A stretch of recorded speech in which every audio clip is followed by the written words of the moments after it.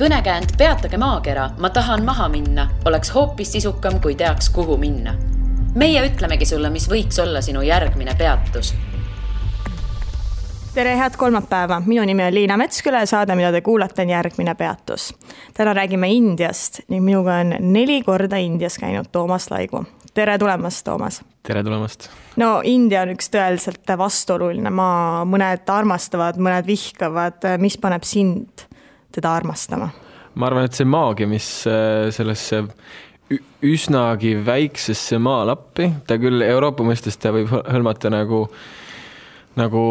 suuri riike, nagu Prantsusmaa, Saksamaa, Itaalia ja võib-olla Hispaania kokku, aga tegelikult ütleme, seal on üle 1 miljardi inimese, neid siiamaani ei ole suudetud ära lugeda, et mõned arvavad neid rohkem kui Hiinas ja võib-olla nende inimeste selline, kus ma ütlen, see erinevus ongi, et sul on nagu väga palju vaeseid inimesi, sul on väga palju sellist näha sükest jõukust, mis ei ole võib-olla selline uhkeldamisjõukus, kui see lähe just Mumbaisse, kus on mõnel inimesel maja, 10-kordne maja ja mingil Bollywoodi staaril. Et need jõukad inimesed on ka tegelikult väga siirad ja armsad inimesed. Et see on võib-olla ühelt poolt see inimeste pool, aga teiselt poolt see loodus, et kui sa lähed Himaalajatesse, siis see on täiesti fenomenaalne. Kui sa lähed kuskile, ütleme, Koarand enam pole see koht, kuhu minna, et ta on üle rahvastatud, aga ütleme, Koast allapoole, seal on mõned sellised hipirannad Kokarna piirkonnas, või siis sa lähed kuskile teeistandustesse või lähed mingitesse templitesse või seal on nii palju kõike lihtsalt, et see on lihtsalt selline koht, kuhu peab, ma arvan, iga inimene minema korra ära käima ja tundma seda võlu ja valu. Kas see vaesus, mis sa siin välja tõid, kas see on sinu arvates maagiline ja võluv? Ma arvan, et see vaesus on selle tõttu võluv, et kui me oleme siin Eestis nagu väga süksed, no ütleme, ma ei tahaks võib-olla Eestit tuua näitena, sest Eesti on ikkagi kodukoht ja tunnetus on võib-olla natuke erinev, aga vaadates väga paljusid lääneriike, kus majandus on väga arenenud, siis inimesed ei oska enam hinnata, mis neil olemas on ja nad tahavad järjest rohkem ja rohkem ja see nagu selline nagu lumepall, et sa pead kogu aeg suuremaid, kallimaid asju soetama, mis tegelikult õnne ei too seda majja ja et see on nagu juba läbi katsetatud kõikide filosoofide ja inimeste endi poolt ka, et siis need India inimesed kuidagi suudavad läbi selle siira nagu emotsiooni väga palju sinu ellu ka tuua seda teadlikkust, et mul ei olegi palju vaja eluks. Ehk siis Indias on inimesed õnnelikud ka siis, kui neil ei ole katus pea kohal. Sa tahad seda öelda? Ma seda ei ütleks, sest neil on ikka mingi katus, et nad teevad kas või sealt sild. Magavad sillal. Just, ma olen ka 2 korda maganud tänaval. Ütleme nii, et ei olnud väga hullu. Et esimene kord, või see oli teine kord, ma ei mäleta, aga üks neist kordadest oli väga nagu selline meeldejääv, kus ma tegin siis silmad lahti ja siis vaatan, et minu ümber on kogunenud kuskil 40 inimest, nad kõik vaatavad mind ja siis see nagu selline hommikuli tervitus siis ma tõmbasin kiiresti endale magamiskoti pähe. See on suht hirmutav minu meelest, kui sa ärkad üles ja 40 inimest vahivad siin, see oli Indias, eks ju? Ja ikka. Nagu natukene selline hirmutav ei olnud see hetk või? Tea, selles mõttes, et ütleme nii, et elus on olnud hirmutavamaid asju, et see oli võib-olla selline, et kuna ma olin seal juba olnud mingisugune 2 kuud, siis ma teadsin, et ükski India inimene sulle kätt külge ei pane ja kuna sa tänaval magad, siis ilmselgelt sul ei ole midagi, mida ära varastada. Et kui sa oleks rikas, siis sa oleks kuskil öömajas. Ja see oli võib-olla kaheti poolt, et ma ei tahtnud maksta väga hinda ühes piirkonnas Keralas. See ei olnud väga turistikas piirkond ja seal ei olnudki väga palju neid öömaja kohti ja need olid väga kallid, selles mõttes 10 euri kord öö on ja, aga mul sel hetkel oli nagu päevaeelarve oli võib-olla mingi 5 euri. Et siis ma nagu ei tahtnud seda väga kulutada. Ja teine pool oli see, et ma mõtlesin, et aga kui on nii antud, et siis tuleb nagu läbi proovida, et see on nagu elus alati, et kui sulle saatus mängib mingi asja ette, siis ju siis sa pead selle läbi tegema, läbi proovima ja see oligi minu süke kuidas ma ütlen, be like a local India kohalik elanik. Ütleme nii, et mitte väga massiivses osas nad ei maga tänaval, aga neid kindlasti on, kes tänaval oma elupaika vedavad. Aga on nad siis, kes elavad tänaval, on nad siis pigem see et mis siis on, et ei ole hullu või kuidas sellega on, et mitte, et sa ilmselt oleks seal väga palju tänava inimestega juttu rääkinud, aga mis sa arvad, kuidas see elustiil seal on? Ütleme nii, et ma arvan, nad on kõik väga religioossed, ja see religioon on, ma arvan, selle riigi nagu kõige suurem võlu. ütleme, kõige suurem võlu nagu mitmes aspektis, et see hoiab neid esiteks väga nagu mitte vägivaldsena, et nad teavad, et nad peavad ennast hoidma ja neil ei ole mingit nagu vägivalla õigustust kellegi teise pihta. Ja teiselt poolt ma arvan, et selline religioon nagu toetab ka nende nagu selline saatuse mõtlemist, et nagu, kuidas ma ütlen, et sa pead mingid asjad läbi tegema, sa pead mingeid asju nagu kogema ja nad püüavad selle nagu mentaliteediga elada, et nad ei punnita vastu või noh, ütleme, nad võiksid nagu rohkem pingutada, aga kui olud on nii mänginud, et siis nii tuleb, et kuigi seal ei ole väga suurt nagu sellist sotsiaalabi, et seal perekonnast, kui sind välja visatakse või sa ei sobi, et siis noh, seal võibki tihti olla nii mõnes perekonnas siis või ütleme seal siis juba paljudes, et sa peadki nagu minema ise ja endaga hakkama saama. Miks perekonnast välja üldse visatakse, et mis neil siis seal on? No seal on erinevad põhjused, kas sa oled kedagi reetnud, et seal ongi see, kuna see perekondlik nagu surve on niivõrd tugev, et sa ei teegi nagu midagi halba või noh, üritad nagu vältida või eemal hoida, et siuke reetmine, petmine, varastamine, kõik siuke pool, mis ja ütlemegi mitte ainult nagu omakeste hulgas, aga just siis ka laiemalt. Et kui sul ikkagi nagu naaber teab, et sinu poeg on varastanud, siis noh, see ei ole nagu midagi, millega keegi tahaks oma elupäevi nagu veeta ja siis ongi nagu, sa pead kellegi teisele näitama ka natuke, et sa oled nagu siis selle koha kätte näidanud või talle siis õpetusena nii-öelda andnud. Et kui meie siin paitame ja nurrutame ja ütleme, et pole hullu, et siis seal nagu sa lihtsalt, sa tead, et su väljundid ei ole väga head, kui sa seda asja teed, et siis see juba hoiab natuke tagasi ka sellist meie jaoks siis vägivaldsust ja kriminaalsust. No kui räägime sellest klassivahest, et on meeletud rikkad ja on meeletud vaesed, mis seal vahepeal on üldse keegi või ongi meeletud rikkad ja meeletud vaesed? Ma arvan, et see keskklass on nagu väga märgatavalt kasvav, eriti siis suurlinnade piirkondades ja seal võib-olla ütleme nii, et enamus inimesi, ma ei tea, kas enamus enam saab nimetada, aga väga paljud, ütleme pooled kindlasti Indias elavad maal. Ja kuigi seal on väga tohutud suured linnad, siis seal on nagu maapiirkondi, kus meie mõistes inimesed elavad külas, seal on võib-olla mingi, ma ei tea, 50 maja, meil on 50 majas võib-olla 3 inimest keskmiselt, noh, vanad inimesed, siis nad on 8 üksinda ja edasi arvutades, et siis seal võib-olla ühes majas nagu 10, 12 inimest, 15 inimest, kõik sugulased, kõik asjad on sul ühe sükse maja peal, et siis nagu need külad on lihtsalt meie jaoks mingid süksed väike linnad, et kuigi tunde järgi sa võid nagu vaadates peale, et ei olegi nagu mingid maju või mingit infrastruktuuri või poode või asju, et siis seal on kõik kuidagi kõik väga orgaaniliselt, et siuke naturaalmajanduse võtmeid on seal ka, mitte päris seda, aga võib-olla see klassivahe, seda ma nagu ühelt poolt turistina sa seda ei tunne, kui ütleme Kesk- ja Lõuna-Ameerikasse natuke teistmoodi, et turist ei ole ka siuke nagu püha, siis Indias turist ikkagi valge on, ütleme nii, et ta on püha. Et sama püha nagu lehm või? Jah, päris nii püha ta vist nii ei ole. Et auto ette see nagu seisma jääda ei tasuks. Et lehma üle jäeta, aga sina võid saada koksu küll. Aga kuidas ma siis ütlen, et jah, et sa oled nagu püha selles mõttes, et siin nagu hoitakse väga palju ja siin nagu see külalislahkus on väga kõrge. Aga nii-öelda nähes erinevaid inimesi suhtlemas, sa tajud tegelikult ära, et kas poemüüja nagu vaatab alt kulmu või ülevalt kulmu siis oma nii-öelda tarbijat, et seda on näha ja sa näed seda inimese välimusest, et kas ta siis on selline nagu kõrgema klassi inimene või on siis siuke madalama klassi inimene. Aga noh, ma arvan, et see on rohkem India inimeste enda nagu pärusmaa, et nad tunnetavad seda klassi mõju rohkem ja nad nagu haistavad ära, et kes kus mis käib, et seal on igast need nii-öelda preestrid või siis šamaanid ja kõik siuksed inimesed, kes on siis mingil eraldi nii-öelda kihil veel ja siis kõiksugused riigitöötajad ja nii edasi, et keda sa võib-olla lihtsalt ei märka või ei taju. Aga kirjelda seda meeletut rikkust, mis seal on näiteks Mumbais, mida sa mainisid.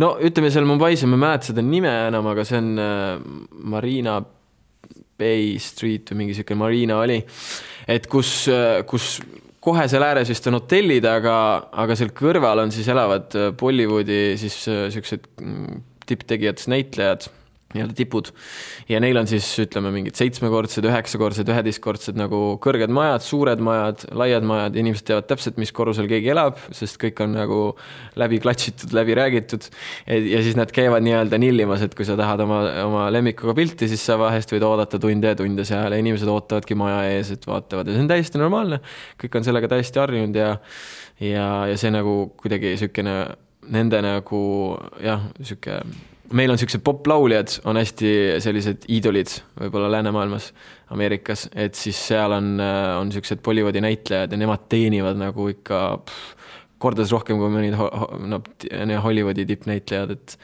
et see mastaap ja see nagu inimeste suhe kinoga on täiesti nagu pöörane, et ma käisin ühes kinos, siis inimesed nagu, seal oli üks vahva koht ka muidugi, üks ilus naine väga avatud dekolteega tegi siis ühte tantsu ja võin pärast selle lingiga saata sellest laulust. Väga hea muusika on ka muidugi. Ja siis ta tegi nagu tantsu ja kõik nagu sellised poolalasti mehed ja sellised kohalikud mehed, erinevas nagu grupis mehed, siis olid tema ümber ja tantsisid temaga kaasa. Ja siis oligi publik tõusis püsti saalis, mehed kõik on ju, ja siis plaksutasid. Et siis sa oled nagu seal ümber, vaatad, mis toimub. et nende nagu selline side on hoopis teine, nagu hoopis tugevam kui meil, ütleme, kunsti, muusika, kinoga. Bollywoodi filmides rääkides, tead, ma ei ole absoluutselt Bollywoodi filmide spetsialist, aga kuskil ma olen kuulnud sellist asja, et nad kõik on suhteliselt nagu ühte moodi. On. Seal on hästi tugev nagu pahategelane, kes on tavaliselt väga, väga kõva ja kuulus näitleja. Ja siis on üks süke, kuidas ma ütlen, nagu mitte jumal, aga süke jumalus või iidol või selline nagu hero, jah. Ja siis tema siis nii-öelda päästab filmi lõpuks ära siis inimesed no mitte päris hukatusest, aga ütleme päästab mingi kogukonna näiteks ära või siis nullib mingisuguse maffia ära või hakkab vastu mingisugusele kuritegelikule organisatsioonile. Et nad on sarnase selle ülesseitsega, pluss seal on hästi palju on sellist Mumbai nagu vanast, võib-olla mitte vanast, aga siis ütleme miks aasta jooksul erinevatest grupeeringutest nagu tulnud selliste nagu filmimotiividega.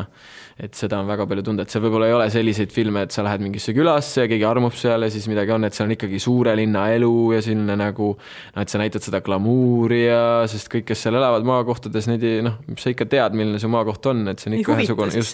Just, et siis sa tahadki näha sellist glamuuri ja sükest nagu sära, aga see on ütleme selline minu nagu perspektiiv kõrvalt vaatena.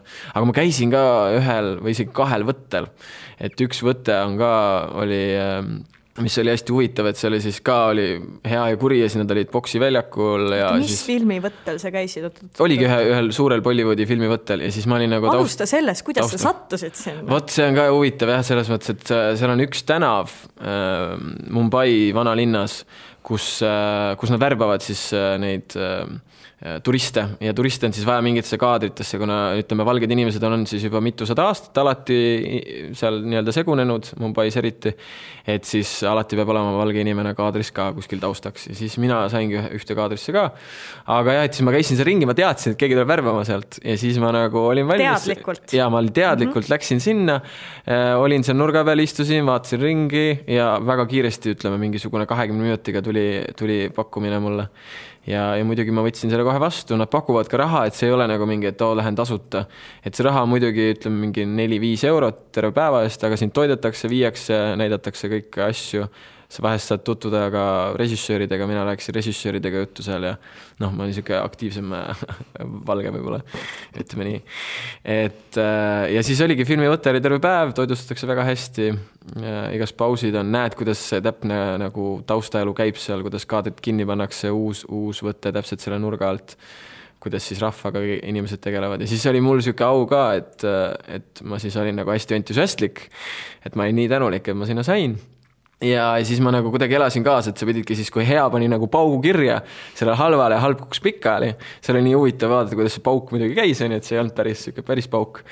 Ja siis sa pidid püsti tõusma ja siis ütlema nagu nagu aplodeerima ja värk-särk. Ja siis ma tulin kohe püsti õigel hetkel ja olin nagu niimoodi, et see ongi minu vägilane. Ja siis tädi tuli ütles kõigile, et vaat sellist poissi meil ongi vaja, et täpselt tema järgi tehkigi. Et siis oli selline huvitav väike kiitus. Mis film see oli? Ma võin sulle otsida üles, aga minu arust oli Race 2 või mingi siuke äkki. Ja oli see selline ikka suur film? Ja, väga suur film. Ja. See Race 1 oli vist natuke suurem, et see Race 2 oli juba natuke väiksem, aga nad on väga siuksed, kõrgelaine, siuksed kohaliku Oscari nagu väärilised filmid. Film ise rääkis millest? Ongi see hea ja kuri omavahel siis nagu jälle põhimõtteliselt nagu kõik ülejäänud 1000 filmi. Jaa, aga ütleme, see on nagu need, kuidas nad neid asju teevad, on erinevad, pluss muusika on alati erinev, et see muusika on täiesti nagu siuke, ma ütleks fenomenaalne, et see tõesti see muusikakunst, et sa võid küsida oma ema ja vanaema käest, need kõik kindlasti teavad, et see on Eestis ka väga kuulus, ütleme, just nagu meie siis vanematele, kes ei näinud, siis võib-olla väga palju neid ei olnud veel Eesti filme ja 90-ndatel näiteks ja et siis lasti väga palju Bollywoodi filme ja need on tõesti nagu siuksed panevad liigutame ennast ka ja tantsime ja ütleme, väga palju filmimuusikat saavad nende nagu popmuusika nagu edetabelites lähevad sinna ette, raadiotesse, plaatidele igale poole, et see ongi nagu selle kaudu tehaksegi nii-öelda muusikat, et see on üks osa. Kui palju kinopilet üldse maksab seal? Maksab palju, ma arvan, 1-2 eurot võib-olla. Kas see on Indias palju või vähe? Meil oleks kinopileti eest olemat summa. Just, et ütleme, neil on nagu see keskmine, ma ütleks, et ma arvan, et see oli 100-150 nagu kohaliku vahel, ma ei mäleta, mis ta praegu on, kunagi ta oli 68-70, et midagi ta sinna jääb, siis ütleme 2 euro oligi. Ja see on erinev ka sellest, et Mumbais on nagu kindlasti ta on kallim ja siis suuremad siin on ta kallim kui üks väiksemates kohtades. Vot seda ma mõtlesin ka praegu, et kas, kui see kino on seal nii tähtis, et kas see kino jõuabki tõesti väga pisikestesse küladesse või väikestesse linnadesse ka, või ta on ikkagi suurte linnade rõõm?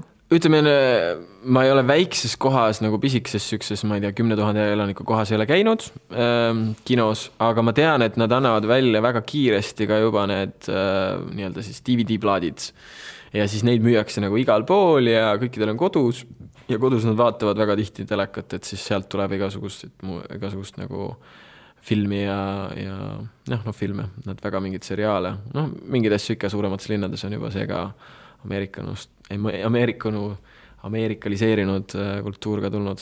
Kas DVD-d on võltsitud või on need päriselt originaalid? Vot seda vist ma ei oska ka niimoodi kontrollida, aga ma tundub, et nad on mitmes osas ikka võltsitud ka. Ja ma just mõtlen ka, et nad on tunduvad tavaliselt olevat sellised, et... Ja, et seal ongi mingi külapood sul müüb seda, et siis ma ei usugi, et ta väga nagu sellest hoolib, aga võib-olla kuna nad teenivad nii hästi, nagu, et siis neil väga ei olegi seda muret, et film läheb natuke suuremalt levima ja näitlejad saavad rohkem tähelepanu ja... Et nemad saavad ikkagi selle põhiraha kinost. Jaa, just. Et mitte DVD-d müügist. Need ilmselt ei ole ka väga kallid, kui kinopilet on nii odav. Kuule, sa ütlesid enne, kui me nüüd lähme kinoteemast kõrvale, sa ütlesid sellise lause, et ükski India inimene ei pane sulle kätt külge. Aga mida me oleme kuulnud uudistest, lugenud, et vot Indias on nii ohtlik, et valge naine suure tõenäosusega vägistatakse selle ära.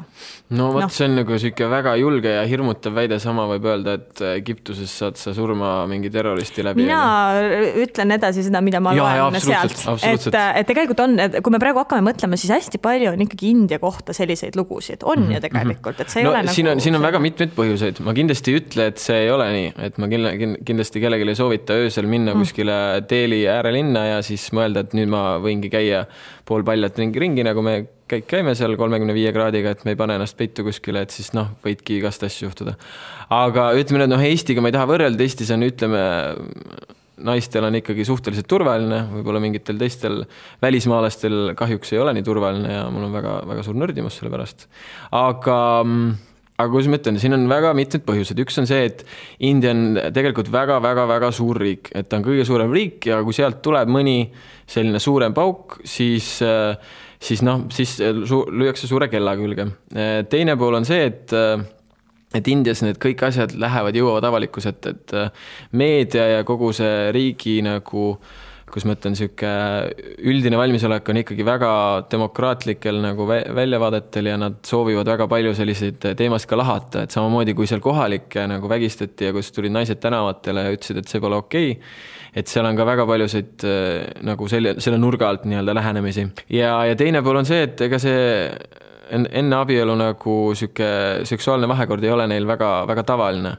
Et siis tegelikult ongi see, ja see on üldse paljudes sellise piirkonna riikides seal samamoodi, et see on nagu üks elemente ka, mis kindlasti nagu seda ei soodusta, aga kuidas ma ütlen, kindlasti see protsent on madalam kui Euroopas, et sa võid minna Barcelonasse ja sul võib, on veel suuremad juhtumid, aga ütleme, Barcelonas kedagi ei koti, kedagi võib-olla keegi ei soovi seda meediasse välja öelda, sellepärast, et seda juhtub seal kogu aeg.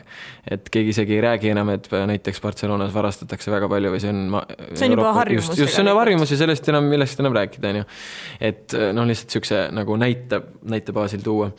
Ja teine pool on see, et ega üldse sellistes riikides ja nagu ka Kesk-Ameerikas kõik teavad, et ei tasu minna pimedas välja, et kui lähed, mine koos, alati leiad kellegi või siis sõida taksoga, rikšaga, seal on väga palju võimalusi. Et jah, süke nagu enese ettevaatlikkus on ka väga oluline, mis peab nagu meeles pidama. Et mina kindlasti ütlen, et ma nägin väga paljusid nii-öelda independent solo, üksida reisijad, just naissoost reisijad, et neil oli kõik väga hästi ja olen ka hiljem kuulnud, et neil ei juhtunud mingeid äpardusi, et see on süke. Ja seal ütleme, reisivadki väga paljud nagu siis seljakotirändurid üksinda tihti, et ongi süke enese avastamise koht, et võib-olla see on ka nagu süke kontsentreeritum, et kui sa Taisse nagu üksinda ikka väga ei lähe, et siis India on rohkem süke koht, et käid ühest templist teise ja mediteerid ja käid kursustel ja nii edasi, et sellepärast on see ka natuke võib-olla rohkem. Ehk siis ikkagi sa ütled, et India puhul räägitakse sellest teemast rohkem ja see jõuab seetõttu ka siis meieni ja me mõtleme, et nüüd on niimoodi, et iga nurga peal kedagi vägistatakse. Absoluutselt. Aga ei vägistata iga nurga peal. Ei, kindlasti mitte. Et ütleme nii, et mina, kui ma tagasi tulin Indiast, see on esimest korda siis 2012, tulin tagasi, 7 aastat tagasi, siis ma reaalselt tundsin, et Indias ma olin turvalisema kui siin Tallinnas, Tartus, Tallinna-Tartu kesklinnas. Miks nii? Võt, see oli kuidagi see tunnetuse küsimus, et sa näed neid alkoholijoobes inimesi Eestis ja nad ei ole väga sõbralikud, tihtilugu, või siis ongi sellised nagu sellised ülemeelikud ja see alkohol teeb inimesed vihaseks, et see on nagu kurb. Ja just, et kui sa jood klaasi, siis okei, aga kui sa paned nagu mürts, et siis nagu sa lähed lihtsalt käest lappasse ja see on lihtsalt viib su keha ja kogu su mõttemaailma hoopis teistele tasanditele ja viibski sind tegelikult vihaseks, eriti kange alkohol. Et Indias inimesed ei joo väga palju alkoholi ja see hoiab ka neid tegelikult väga nagu, ütleme, kui sa näed, seal on inimesi, kes joovad, siis sa näed, et nad on purjus ja nad ongi sellised, kellest tuleb eemal hoida. Tead, mis pani mind Indias ebaturvaliselt tundma? See oli see, kuidas inimesed sind jõlitasid.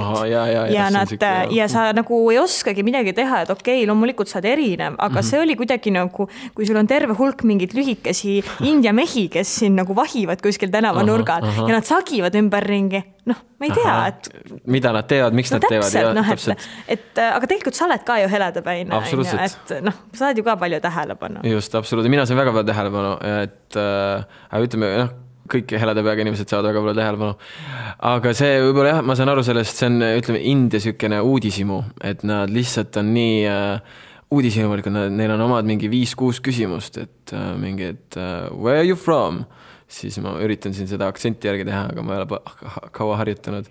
Ja siis how many sister or brothers? See on huvitav küsimus, mida küsida. Just see on sellepärast, et neil on endal hästi palju õde-vendi ja see on nagu lihtne küsimus, mida küsida ka. How many on ju? Ja siis brothers or sisters. Ja siis sa ütled, et no brother, no sister. Ja sa ütled, only you. Kuidas see võimalik on, eks? Yeah, only you. Ja siis nad küsivad veel, et your parents allowed India, you come. Ja siis sa mingi, yes. Ja siis sa nagu, mingi, why? Ja siis sa nagu üritad neile selgeks teha, et et see on täiesti normaalne, et Eesti inimesed käivadki reisil ja ei ole mingit sellist muret, et kaume või juhtub meiega midagi, et headel inimestel on alati kaitse peal oma hea energiaga ja kui sa seda hoiad siis, ja jagad, siis oled sa terve ja Miks nad küsivad just niimoodi, et kuidas su vanemad lubasid sind Indias? Sest ma arvan, neid keegi väga ei lubaks, et neil on väga suured kohustused nagu perekonna ees. Nad peavad kas hoidma pere näiteks vanemaid, vanavanemaid, tegema mingeid asju, kui nad lähevad kuskile välismaale tööle, nad peavad kindlasti raha saatma, muidu nagu perekond enam nendega ei suhtle, et kuidas sa teenid umbes. Et mul on, okei, ma ei saa seda öelda, aga igatahes ma tean kedagi, kes Eestis on ka samast piirkonnast ja tema kogub ka siis raha oma perekonna jaoks siin Eestis siis töötades. et väga suure summa ta saadab ära, et ma olen seda kuulnud. Indialane? Ei ole päris indialane, aga see seal kandist, et väga sarnase kultuuritaustaga riigist. Ja siis sa selgitasid ka, et kuulge, meie eestlase jaoks ei ole tavaline, et me siin saadame vanematele. Ei, absoluutselt, ja. Ja selgitasid neile või nad ei hakanud üldse? Ei, ikka selgitasin, aga ütleme need, nad ei saa aru. Nad saavad aru, aga neil ei ole valikut, et see ongi kahju nende puhul, et neil ei ole lihtsalt valikut, et see ongi nende elu ja stiil ja olemus.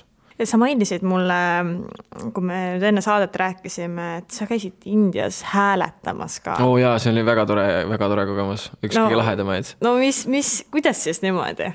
Kõige vahvam oli see, et kui ma hakkasin, nagu, ma ei mäleta, ma mitmes koha peal hääletasin, aga ma mäletan ühte seika, kus ma hääletasin ja siis umbes 10 inimest tuleb minu juurde, tahavad minu tähelepanu, samal kui mina hääletan, näeb püsti suure ideaaliga, et ma saan varsti auto peale või bussi peale või rekka peale ja siis tüübid tulevad, ütlevad, et kuuled, et mis sa teed, siis ma ütlen, ma hääletan, mis asi see veel on, siis iga teine saadab sind bussipeatuses, ütleb, vaata, bussipeatus on seal, seiso seal siis ma mingi, ma ei taha bussi peale minna, vaata.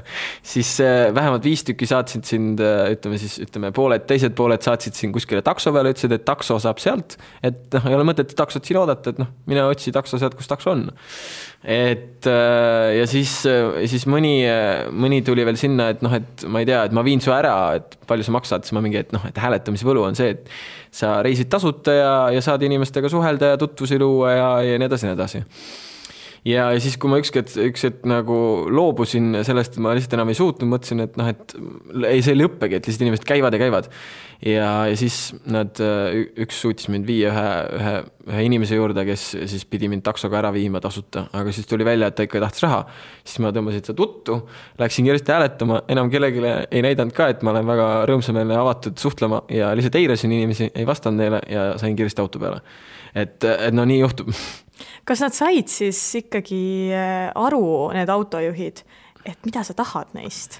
On hääletamine tavaline asi seal? Kindlasti ta ei ole selles mõttes nii tavaline. Seal on inimesi, kes hääletavad, aga ütleme, et tavaliselt sa mingi raha annad. Ja ma andsin ka mingi raha, sest ma saingi aru, et see ei ole väga nagu tavaline.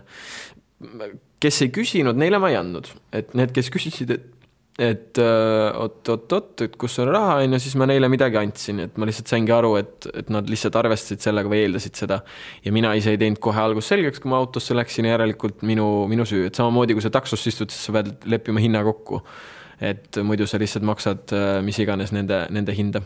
Aga mis hind see või see umbes olla, mis sa nendele hääletajate, taksojuhtidele, mis iganes asjade, kuidas sa neid nimetad? No ütleme mingi 3-4 paari euro ligi ja siis sõitsin tunde. Aga ütleme päris mitmele ma ei maksnud ka ja siis üks näiteks, mis oli natuke õudne, oli selline, et ma olin siis terve öö hääletanud ja ma olin kuskil täiesti mingis X kohas ja siis ma olin hääletanud, ma olin päris palju edasi liikunud ka, aga terve öö ja siis tuli üks rekka võts mu peale, siis ma olin juba natuke süke, et rekka on ju, 2 tüüpi on seal, et võib-olla nagu ohtlik on ju. Et ma ei tea, tükeldavad ära või midagi, aga siis ma tegelikult mõtlesin rahunes maha, et kui nii peab minema, siis järelikult nii peab minema. Kui ma pean tükeldatud saama, siis läheb nii. Sul on väga, ma ei tea, kas on rõõmus mõtlemine oma saatusele või ma ei tea. Aga ei, ma lihtsalt nagu, ma ütleks nii, et võib-olla mitte mõelda negatiivsed mõtteid ja usaldada elu. Et nüüd ma enam nagu sellist tükeldamisest ei mõtlema, ma lihtsalt usaldan elu ja ei näe nagu igal pool sellist halbu variante. Et see usaldamine on nii palju sellist elurõõmu sisse toonud, et see on nagu metsik. Aga ja siis ma magasin, siis oli kuskil mingi piiripunkt või mingi asi, keegi tuli kontrollima, tahtsid passi näha, näitasin ära ja siis nad ütlevad üks hetk, et ma ei saanudki aru, mis nad ütlesid, aga ütleme, me lähme kuskile. Siis ma nii väsinud, ma ei viitsi kellegi vaielda, et okei, lähme kuskile, et siis vaatame. Ja siis sõitsin mingisse külla ära ja siis ütleb mulle, et kuuled, et sa võid nagu minu voodis edasi magada. Siis mõtlesin, sinu voodis see kõlab natuke naljakat, on ju. Aga ütleme, et Indias ei ole selliseid nagu perversse mõtteviisiga inimesi nii palju, et seal on kõik ikkagi väga sellised kus ma ütlen siis perekesksed ja siis tuli juba naine uksel vastu, ütles, et kuule, et kas sa tahad seda või seda toitu ja siis juba tegi mulle toidu valmis ja ta oli vist telefoni teel juba ennem teadnud, et keegi külaline tuleb ja voodi oli valmis seatud ja siis ma läksingi nende abieluvoodisse, magasin ja siis sõin ja siis pärast võeti mingi nõbu või keegi võttis mu rolleri peale ja siis mingi teine vedas mind kuskile, siis käisime viinamarju korjamas ja käisime kohalike inimestega suhtlemas ja siis oli seal mingi 40 inimest ümber, kõik tahtsid teada, kõik küsisid samu küsimusi ja siis oli siuke nagu väike ülekuulamine ja et see oli tõesti nagu siuke Savionnidest külas, mis oli täiesti enneolematu, kuhu ma ei oleks mitte kunagi oma jalga jõudnud tõsta, et see oli minu jaoks siuke täielik elu usaldamise nagu võit. Ja siis me käisime seal, vaatasime need põllud ja asjad üle ja siis pandi mind järgmisse kohta nagu hääletama ja sealt ma sain veel ühe nagu ägeda, siis ma sealt sain nagu otse Mumbaisse, see oli siis mingi 2-3 tunni tee, hääletasin. Ja ma läksin tegelikult oma emale vastu, kes tuli mulle siis külla, kui ma olin pikemalt seal 4 kuud sellel perioodil ja siis hääletasin ja sain peale ühe nagu kohaliku osariigi ministri peale, kellel oli siis oma autojuht ja siis oli keegi, kellega ta siis neid läbirääkimisi seal või arutelusid pidas. Siis ta ütles, et väga hea, et sa tuled siis minu juurde, mul on poeg, kes on sinust natuke noorem ja saategi omavahel hängida. Ja siis vii mind kuskile pilvelõhkujasse, kuskile 74. korrusele, kus ma ei julgenud rõdu pealegi minna, sest see oli päris õudne. Ja siis me niimoodi 3 päeva seal tehti meile süüa juua ja viidi igal poole välja ja kõik näidati kõik kohad ette, kõik salapärased kohad ja kõik eksklusiivsemad kohad, et see oli nagu täielik siuke šokk, et siiamaani suhten nende inimestega, et see on nagu väga-väga-väga lahe. Kas sa julged soovitada Indias hääletamist? Ütleme nii, et ma olen ise hääletanud alates, kui ma olin 14 äkki, et see on võib-olla mul juba Indias ma olin 19, et see on nagu 5-aastane siuke kogemus on ees, et kui sa oled hääletanud, siis kindlasti ta ei ole midagi täiesti uudset ja hääletajad kindlasti teavad alati, et sa saad alati ise valida. Ma olen väga paljudele autodele öelnud aitäh, et ma tegelikult liigun hoopis teise kohta või kaugemale ja ma ei soovi teie auto peale tulla, sest see on kõik täpselt see, et su süda ja tunnetus peab olema õige ja kui sa seda oskad tunnetada, usaldada oma sisetunnet, siis ta viib sind õigele rajale. Mida on India sinu elus muutnud? Ma arvan, et kui ma tagasi tulin, siis ta tegi mind väga palju õnnelikumaks ja siiramaks, et nähes nagu neid väikseid asju, mis mul olemas, tänulikkust ja väga palju juurde, nad on väga, väga tänulikud. Ja teiselt poolt andis mulle selle nagu missiooni ka, et kui ma Indias nägin neid taimetoidu kohti ja millist maitseelamusi nad loovad ja milliseid võimalusi seal üldse olemas on, siis ma tulin tagasi teadmisega, et minu missioon on Eestisse luua taimetoidu kohti ja siis ma hakkasin selle ideega pihta ja vahepeal juba jätsin pooleli ja siis sain aru, et ikka pean lõpuni viima ja tegin ära. No ja Indias tulles sa ikkagi saad aru, et sul on ikkagi Eestis väga hea elu ja võt see on see, mida mina olen mõistnud. Mulle India ei meeldinud. Mina ei räägi temast nii suure õhinaga nagu sina, aga mul on väga hea meel, ma olen Indias ära käinud, sellepärast, et ma tean, kui hea elu on Eestis. Absoluutselt, väga nõus. Et tegelikult me peaksime kõik siin olema väga rahul. Väga nõus. Tänu oma reisiarmastusele, kui me nüüd lähme Indias kaugemale, oled sa loonud ka sellise reisiplatvormi. Mis asi see on? Et selle nimi on TravelVisor, leiab veebilehed travelvisor.io ja seal praegu on meil üleval siis beta versioon, kus me saame siis kasutajana erinevate huvide ja hobide valikul ja kuupäeva valikul siis endale reisisoovituse. Et see reisisoovitus on siis, me oleme kogunud siis üle maailma 154 kõige nagu põnevamat sihtkohta, et need on väga teada-tuntud Tai, Uus-Meremaa ja Kanada näiteks, kui ka siis sellised väiksemad kohad nagu Myanmar, Brunei, Vanuatu ja Fidži, mida kõik võib-olla ei tea täpselt, või siis muud sellised väiksemad saareriigid Kariibidel. Et see on nagu selline esimene pool, et kuidas saada siis personaliseeritud reisi sihtkohtade soovitus, et me alati mõtleme, et Liina soovitas mingit ägedat kohta või Toomas on soovitanud ägedat kohta, kus me käinud oleme, aga tegelikult on nii palju kohti, mis meile võiksid paremini sobida reisijatena ja arvestades ka meie eelarvet ja meie mingid huvisid ja hobisid, aga me neid ei tea või keegi ei ole seal käinud või oska soovitada.